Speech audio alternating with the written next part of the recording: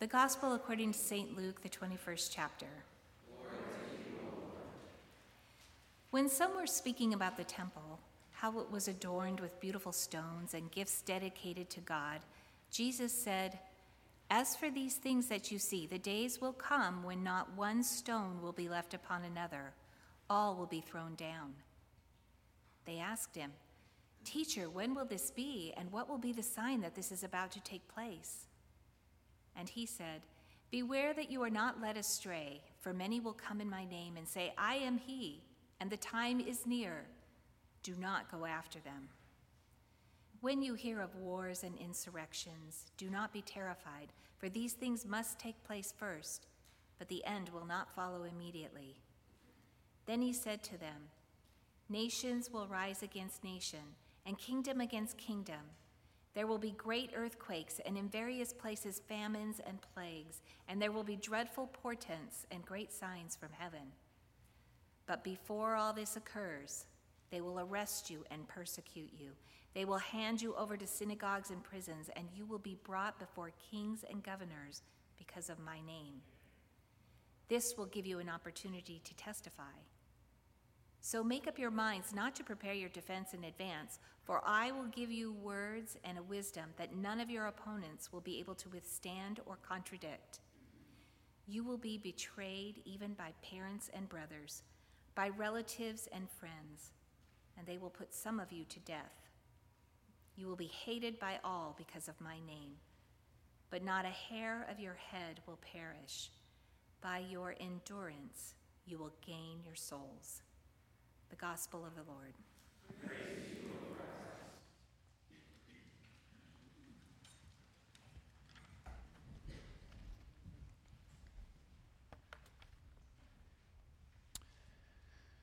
We don't talk about Bruno, no. We don't talk about Bruno. I can't hit that note this morning. That's very off key. But 11 o'clock service will be better. You're welcome to come back. If you know that song, you might know the Disney film Encanto. And the character Bruno, who's kind of hidden away and talked about, but not talked about. Because when Bruno speaks, it seems like bad things seem to happen. There's a storm on a wedding day. There's a guy who grows old and, shocker, grows a gut and loses his hair. Never heard of such a thing. Must be Bruno's fault. And pets dying. Well, a spoiler alert for you all.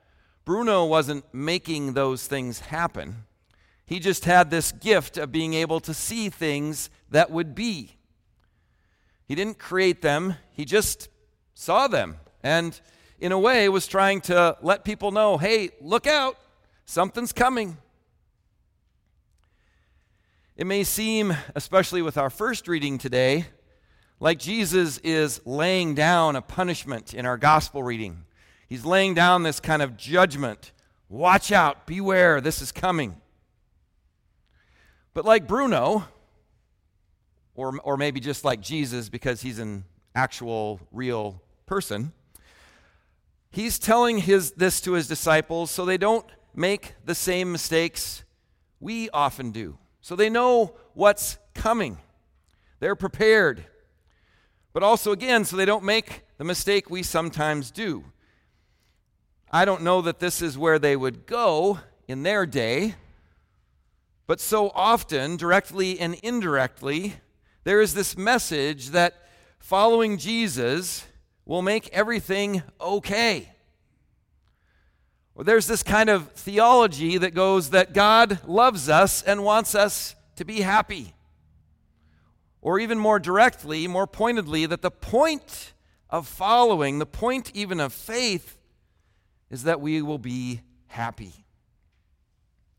Now, I don't doubt that Jesus would love to tell the disciples, especially after, kind of predicting all of these things that are going to happen. They're going to be, earthquakes, and the temple's going to be destroyed, and all of these things are going to happen.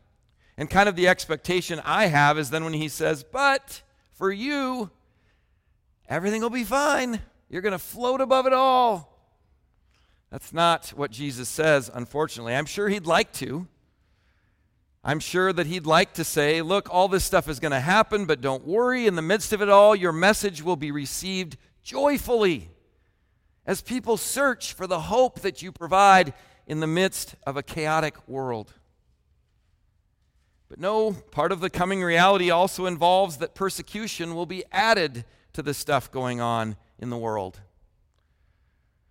All the things, I might add, of course, that we can see going on in our own world today. Wars, natural disasters, another hurricane hitting through Florida and through those Gulf Coast states again. We see them going on again and again, every generation. Sometimes generations thinking, well, gosh, this World War I or World War II or whatever it might be, upheaval in this time, this must be it. God's got to say, like, that's enough, I'm coming back, right? And but the goal of faith here, in the midst of all of that, and even the persecution that the disciples will face, the goal of faith is not to be happy, but to be grounded. Again, happiness is great. Jesus isn't against it. He isn't just a Debbie Downer here, but the grounding is to be centered in him. I don't know if we can imagine what it was like for the disciples as they're walking through the temple and noticing the jewels and the stones. It was great. It was beautiful. The temple for Herod, for all of his problems, Herod the Great, and all of his kind of craziness, as we'll see in our Christmas musical. But for all of that craziness, he did do a great job on the temple. But imagine for yourselves walking through perhaps the White House or Congress. Or maybe, I know there were some people here who walked through probably St. Peter's in Rome, taking in the glory and the majesty of such a place. The immovable stones, the flying buttresses, the hallowed halls. Symbols of power and immovable strength. Maybe you even could imagine such a thing standing here. Maybe you haven't been to places like that. But even standing in our own church building. Imagine standing there and then having a trusted and wise teacher there with you, someone whose word you probably hold to more than your own, and having them tell you all of this will be torn down. What would your response be? Wait, what? When is this going to happen? How are we going to know it's coming? What are we looking for? There'd be kind of a panic. What are we going to do? These are the questions that kind of get left hanging for the disciples as they ask them. Important questions that never get answered. Or is Jesus' response kind of an answer? Because Jesus warns them against holding on to anything except their faith in God through him. Not because he has a big ego, of course, but because he's right. This and other things are going to happen. Things out of their control and things in their control as they testify to the truth.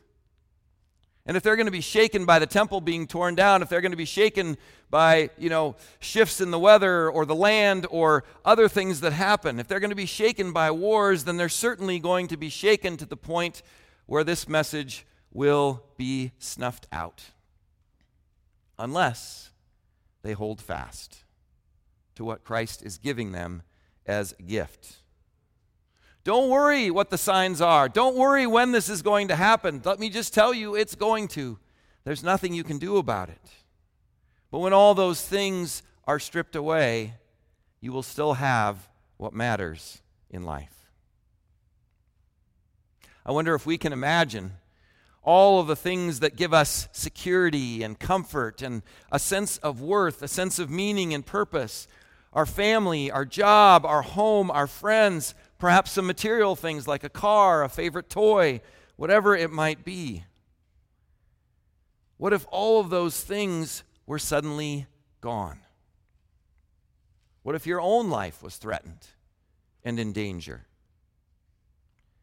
Now, maybe this is kind of a harder place for us to go, because I wonder if Jesus were speaking to us today, his warning would be almost the opposite of what it is to the disciples.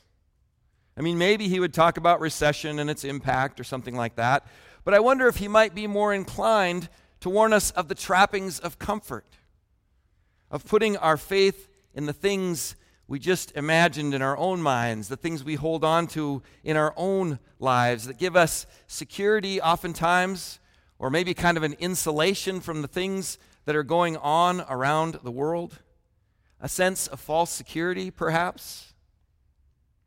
There was a pastor, he wasn't talking to me directly, but I was just hearing him reflect on his life, and he talked about serving in different calls in a variety of places.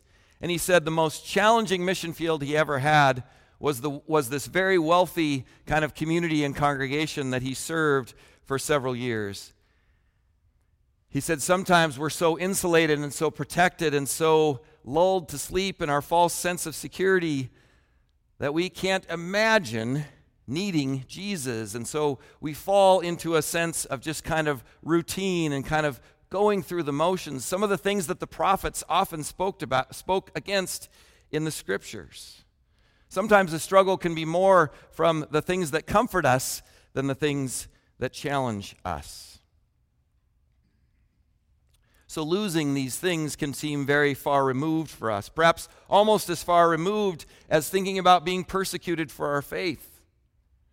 I mean, I'm sure there are stories, and we know there are stories even in this day about the persecution of the church in different parts of the world. But I can't imagine preaching this sermon and being worried that there's a dark van with some secret police, out in the breezeway ready to kind of snatch me and take me away to be on trial. I mean, I've preached some bad sermons, but, it seems pretty far removed from most of us. But I bet not all of us. In our staff meeting on Tuesday, we get a chance every week to kind of wrestle with the text in different ways. And it's one of our favorite things. I can speak for Pastor Bill in saying this, to wrestle with a passage with our colleagues in ministry here. And as we were reflecting on this passage, one of our staff members, Jessica Voigt, who has an often deployed spouse, was reflecting on this passage in light of this Veterans Day weekend. Now, I know Pastor Bill will probably have our veterans stand to be recognized later in the service, but I'm curious, in the midst of this sermon, if there might be veterans who would stand now to be perhaps guides in this text. Do we have any veterans here today? Would you mind standing for a moment? And if you put up a hand, how many of you are combat veterans as well? Yeah. Thank you, and feel free to be seated. We'll definitely recognize you later. I was talking with one of our veterans who served in Vietnam, and we're going to share this story with our young people in the educational hour. But he talked about being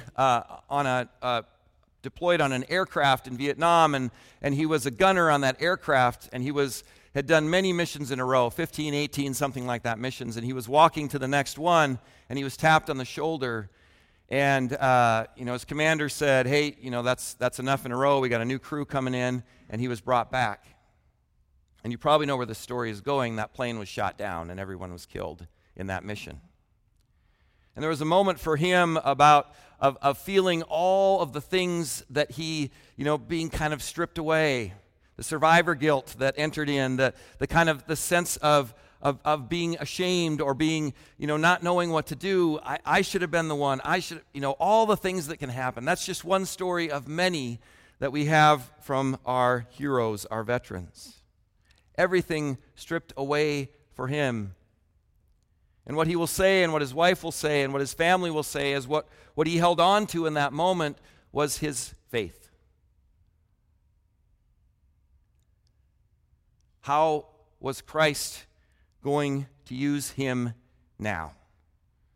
What would be his purpose as he mourned the death of a friend and a colleague? What would be the purpose now when everything else was taken away? What would hold fast? Jesus gives us that gift. He gives his disciples that gift. He gives us that gift. He also gives us the gift of community to lean on other believers, to others who are holding fast to that rock that will not be moved. In the end of our lesson today, it says, "You will be hated by all because of my name, but not a hair of your head will perish. By your endurance, you will gain your souls." Now, as United States Americans, we probably hear that very much about, that's a personal message from Jesus to me. But all of those yous are plural. All of you, or let's do it this way, all y'all will be hated because of my name. But not a hair of all y'all's heads will perish. By the endurance of all y'all will gain your souls. As we look around today, we not only hold to that rock of faith, but we hold to others who are chained there as well, who are tethered there as well, who are held no matter what may come. Whether it's all of the comforts that we would want, or whether all of those things are taken away. We have community in Christ as well. These are the gifts that Christ gives us. These are the gifts that hold not only in this life and its struggles, but give us a promise into the next life as well. Christ endures now and forever. Christ holds us fast, holds us together, and holds forever. Thanks be to God for this assurance. Amen.